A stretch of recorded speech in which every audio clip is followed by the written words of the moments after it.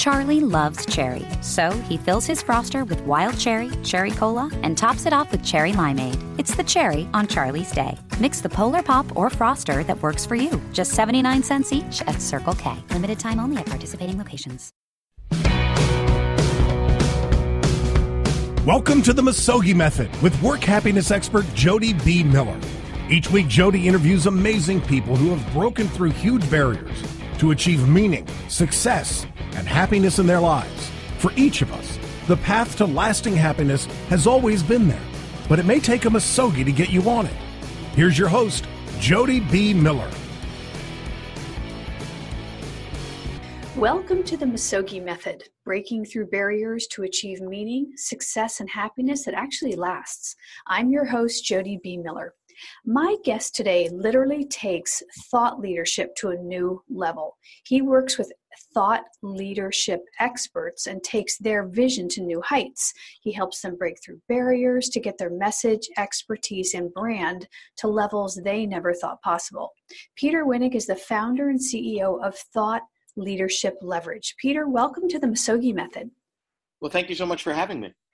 I just love what you do. You know, before we jumped on this podcast interview, I looked up the definition of a thought leader because I've dealt with a lot of what I think are thought leaders in different industries, and I like to think that I am in the work happiness space. But according to Wikipedia, a thought leader is an individual or firm that is recognized as an authority in a specialized field and whose expertise is sought and often rewarded. Would that be in line with the kind of people you work with? Yes, I would say yes, and I would define it slightly differently, meaning there's a lot of noise out there in the world, right? And I think there's really two components to thought leadership. There's thought, meaning it's not just putting out there other things that you've heard or memes or whatever. There's actual real deep thought that you've put into whatever it is, be that academic, be that experiential, whatever the case may be. And then the second piece is the leadership, where you're not just, again, repeating what you've heard or things that are interesting or intriguing, but you're adding to the conversation. So if your content is leadership or resilience or whatever, it's thoughtful and you're leading the conversation in a new direction. And obviously you're recognized by others in the space. Sure. So when you're looking to work with thought leaders with your business, how do you find those leaders? Are they mainly authors? Are they leaders in science? Are they leaders with a lot of followers on social media? How do you specify who you work with?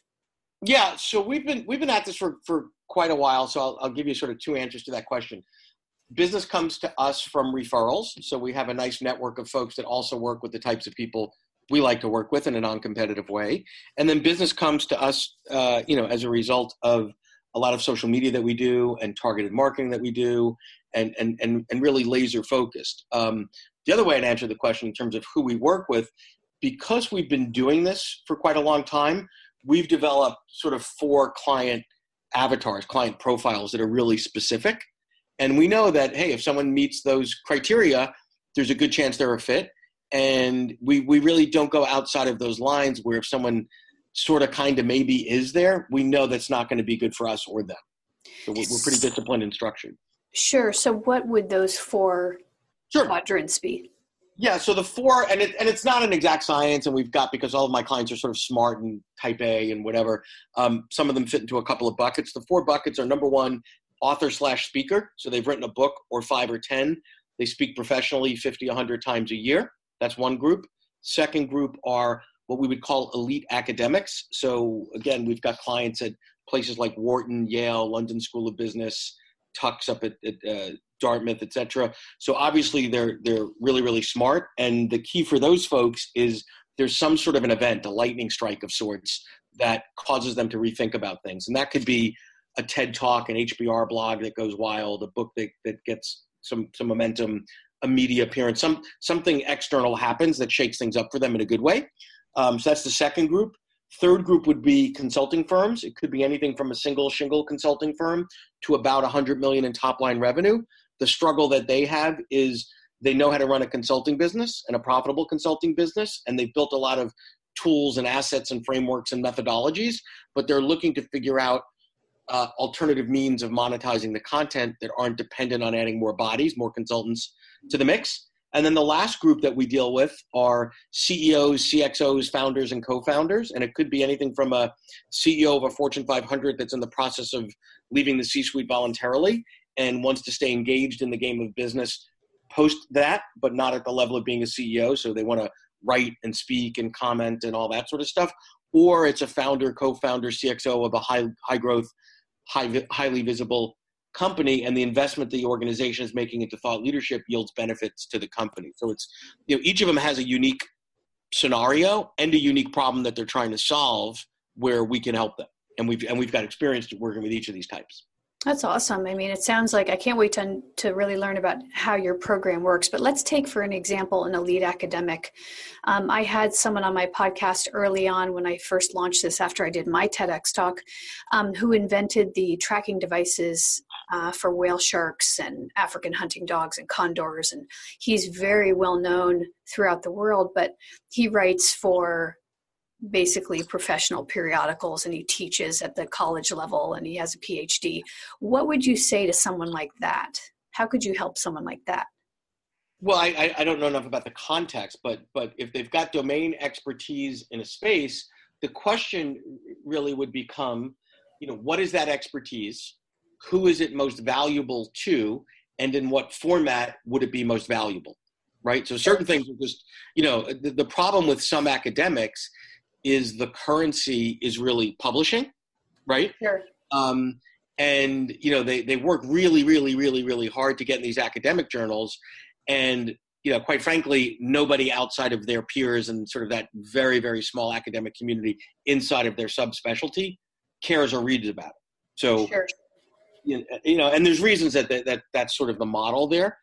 Now, if it has a broader application, right? So if somebody is an academic that's focused on performance or leadership or resilience or something that has a business application, and when applied in a business scenario yields a positive business outcome, that's fairly straightforward. The problem most academics have is they don't scale, right? So they can write a little bit, they can speak a little bit, they can come in and talk to a board of directors, but how do you take that knowledge base and that framework and put it into different modalities so that it yields a consistent outcome without them being involved?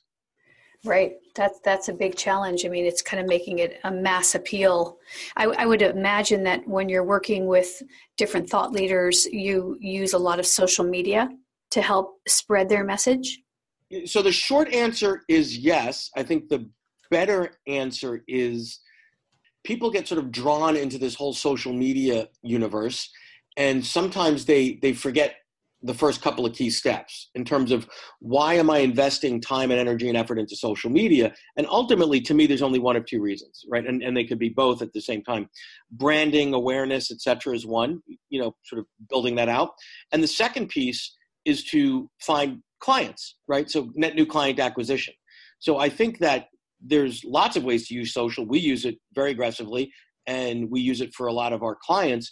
But ultimately, you got to have a strategy in place and a marketing plan in place and see if it fits there before you sort of let the tail wag the dog. And I think a lot of people, because it's so easy to jump onto Twitter or whatever, that they have the tail wagging the dog there. Sure. So you work with all these different buckets of people, and it sounds like you probably come up with a unique plan for each person or company you work with. Yep. So let's take an author. Let's say this author's written 1 book, 3 books. They're well known in their space. Give me an example of sort of how you could take their books and have them become a bigger presence. Sure. So book to me is really proxy for one place that their content lives in an organized, logical, codified fashion, right? And people get obsessed with books, but unless, you were a former president or something like that, the actual, net benefit, direct benefit that you get from selling books is pretty marginal, if anything, right? So the real question is, what is that person trying to achieve? And some of it is, strictly from a business perspective. Some of it might be more what I would call evangelical, and I don't mean in a religious perspective, but they want to get that message out there. It's important to them to get it out there. So the question is, what is their starting point, and where do they want to go? and what is the likelihood that that is rational based on where they are and where they want to be. You know, when people come to me and say, oh, I want to be, you know, Jim Collins. Well, Jim Collins has written one of the greatest business books of all time. He's been doing it for 25 years. He's a $75,000 speaker that's probably spoken 1,000 times. So anything's possible. But given your starting point and you tell me you want to be Jim Collins, is that a 20-year time horizon? No, it's 6 months, right? Like, yeah, that's probably not gonna work, right? So what does it take to get to where you want to be? For some people, their goals are pretty straightforward. Hey, I'd like to speak more. For some is I want to be in front of audiences that are higher cachet than the ones I'm at. I want to be at the, you know, sort of the room when it happens from Hamilton, if you will. For others, it might be, I want to make a ton of money. Like, I know my stuff is good. I rock it when I'm on stage, and I want to get it embedded at scale at large organizations and make a ton of money and make the world a better place. Yeah. So give me an example of a success story that you're really proud of. I mean, it sounds like you probably have so many to choose from, but are there one or two that really stand out to you? Yeah, there are several, and without naming names, I'll sort of paint a picture of a couple. One would be a client that's actually become a good friend of mine, who back in his early days was a speechwriter in the White House, you know, back as a young intern back 20-something years ago, and built up a reputation of being one of the top corporate speechwriters in the U.S. And, you know, so CEOs would hire him, leaders would hire him. But the problem in that world is there's basically a price card, right? So you can't just name your own price. The market says, wait, if you're going to develop a speech for a CEO and it's 30 minutes, the price range is going to be between A and B. And by the way, it's a good price. It's not a bad way to make a living. And I looked at his stuff and I said, actually, you know, you're only charging for that, you know, for the razor blade and not the razor, because part of what he would do to make his speeches so good and build this great reputation is take his clients through a framework and a methodology to get them to think about what their platform is and how it's going to get out there. And it's not just the writing of the words. So we sort of ripped that business apart and put it back together and developed some specific products and offerings on that front end stuff that he was giving away. And it basically, the net outcome is, you know, is that a $100 million company now? No, but he took what is basically a very specialized boutique consulting firm and 3x'd it in terms of the amount of revenue that he's able to charge these very high value clients for ultimately doing the same work. So that's pretty cool. Oh, that's very cool. Yeah, I have other examples where I've got clients that have, you know, really, really good stuff. They've reached a level of success, whatever that means. You know, they're speaking a little bit, making some money, et cetera, where we were able to take the same content that was in their brains, in their speeches, in their books, and turn it into video-based training systems that we very quickly licensed into a Fortune 50 for 7 figures. So game-changing to them financially, game-changing to the consumers of that content from an impact perspective. So, you know, it really depends on what they're trying to achieve. You know, some people it's, hey, I've been speaking for 3 years, sort of at a local level, at a smaller level, and I want to go all in and I want to speak more. So we've been able to do that. We've had clients where they've been struggling with getting a book out and they've had to navigate the waters of, do I publish traditionally through a big New York publishing house? Do I self-publish? What is my product roadmap that goes behind the book so that when the book goes out there, there's a logic here. It's really about building a business based on your ideas. I love that. That's totally breaking through big barriers. Yep, exactly. Yeah, I love it. So you are a self-professed information junkie and an avid reader of business books. How does all of that come into play with when you're developing these plans for your clients?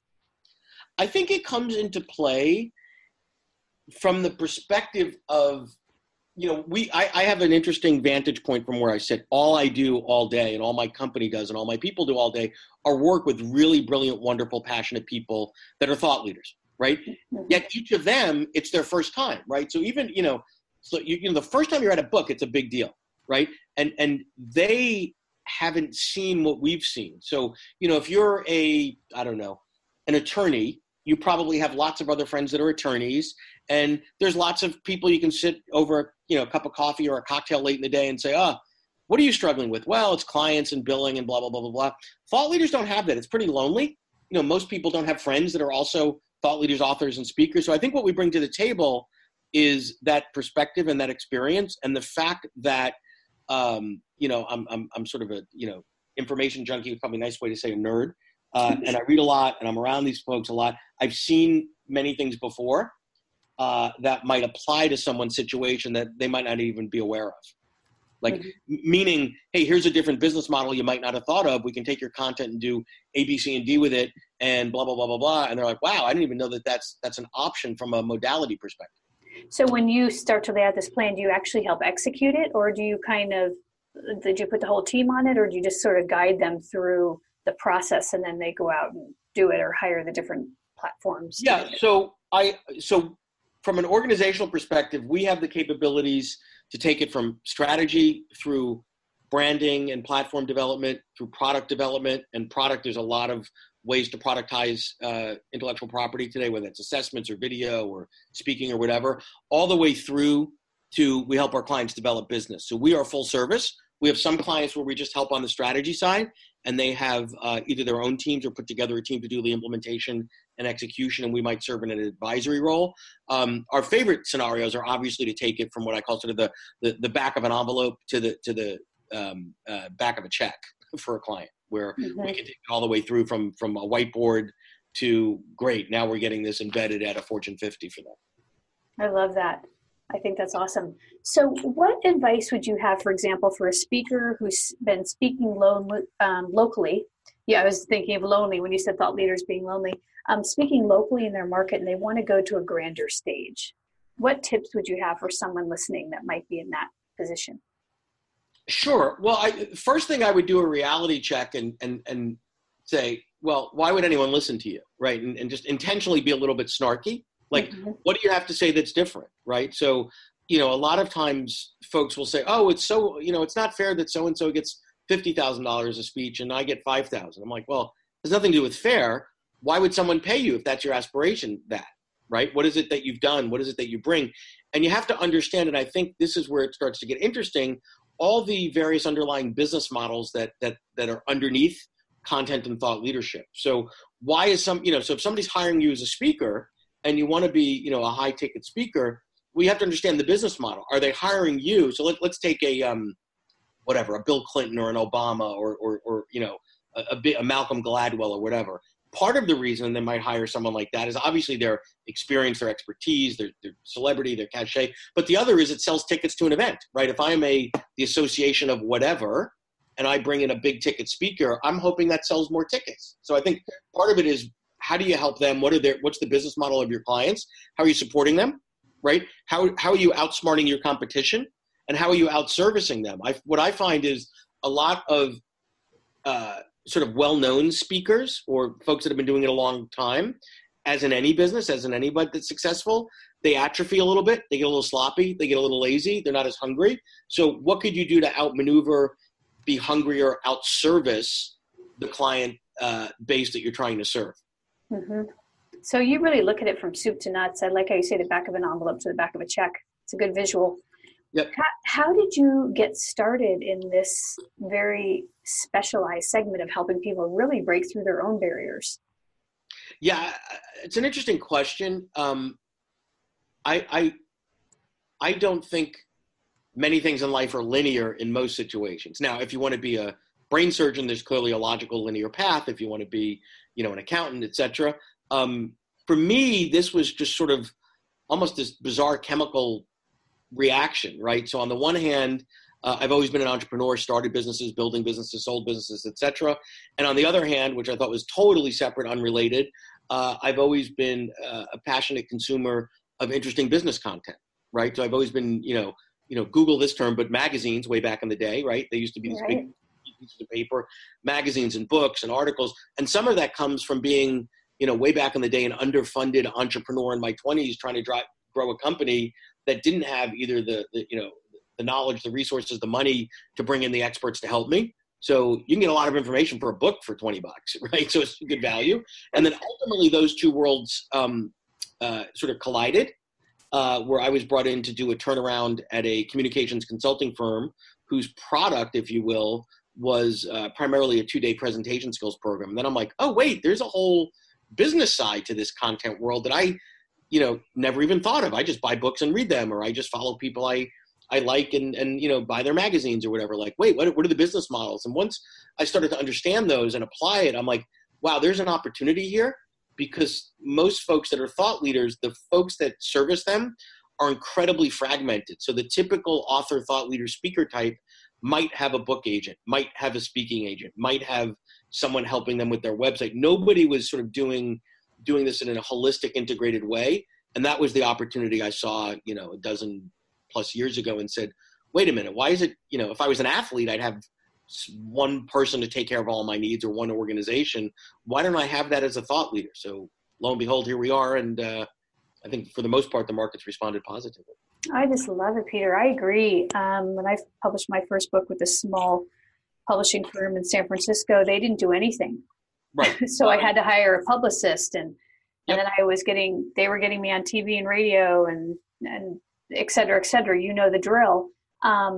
And then when I went to go for a TEDx talk, that's a whole nother process. I'm sure you've probably helped people with that. And that, I ended up hiring a coach just to make sure I really had my message really honed in. And so I went sort of piece by piece. And you're forced to quarterback all this stuff. And at every step of the way, because it's your first time, there's a risk that you're going to make a mistake because you just haven't done it before. And that's exactly what I saw over and over again. I'm like, wait a minute, to really be a great thought leader today, focus on your stuff. I want to take away all the stuff that's core to me, that you've never done before, because I'm better at it, quite frankly, than a relatively new thought leader, even an experienced thought leader.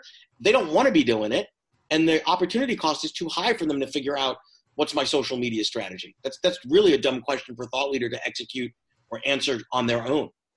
Absolutely. No, I totally agree with you. And there are so many people that listen to the MISOGI method who are writers, who are speakers, who are CEOs, who have started new startup companies. My last two interviews were CEOs of startups. I think what you offer is extremely valuable, and I can speak from personal experience, having quarterbacked many stages of my personal career and platform. Now it's starting to take off because I'm able to offer all these different things, but I definitely had to do it piecemeal, and I'm probably not quite there yet, Peter, so we should be talking offline as well. So, well, the other piece is, it's not just, speed is an option, right? So what would it be worth to you if I said to you, hey, Jody, whatever it took you, 10 years to figure out to get where you are today, what if we could do that in 6 months or a year? Like, that's incredibly valuable, right? Because, my clients are smart and they tend to figure things out, but I also see a lot of smart people doing dumb things because there's these unwritten sort of rules, like, oh, you write a book and you hire a PR firm and they get you on AM radio. And it's like, wait, time out. Do you know anybody that listens to AM radio? Like, right. There's just something. And then you go, oh, shoot. Like, yeah, actually, no, there's a crazy guy that walks around in the park that listens to AM radio with with the tinfoil on his head. But other than that, yeah. So then why are you spending $50,000 to do it? Well, I don't know. This is what these bookmarks, they told me to do it. Like, okay, so let's think about that. And that's where it becomes sort of overwhelming. And they'll look back after and go, oh man, it was like, taking a match to six figures. And if I only knew now what I knew then, or the questions, don't just let an expert tell you, well, we always do it that way. Like, if you don't understand the business logic, what the ROI on any investment that you're making in yourself from a thought leadership perspective, time out, don't do it. I love it, Peter. And I love how direct you are.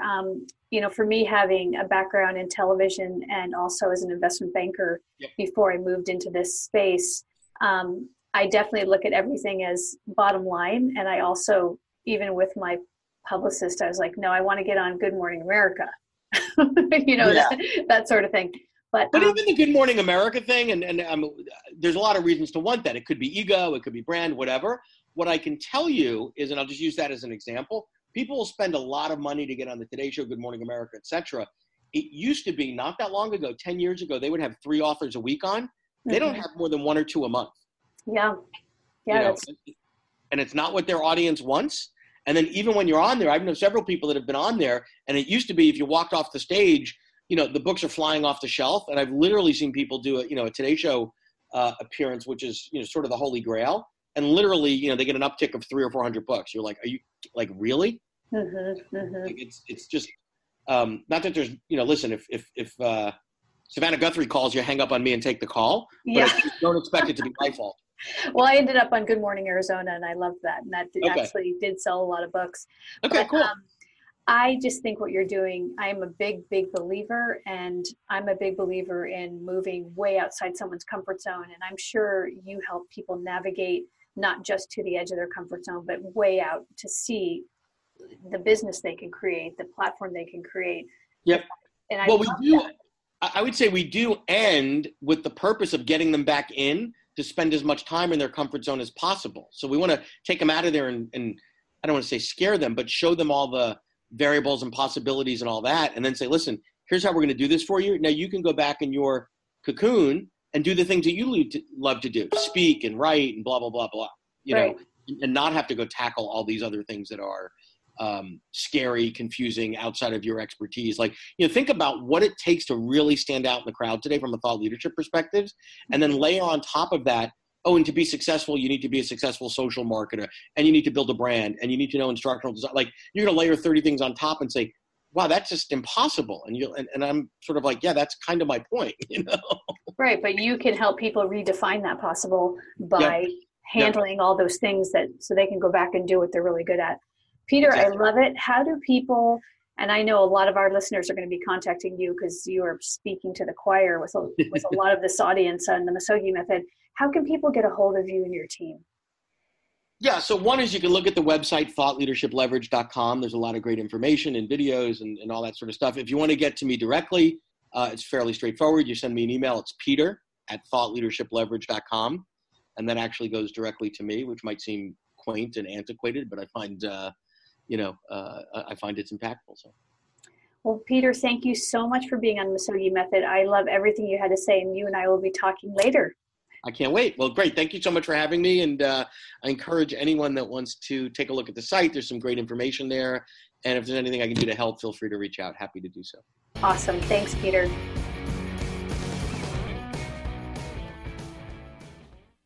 7 billion humans on Earth can't all like the same drink. That's why Circle K has Polar Pop and Froster.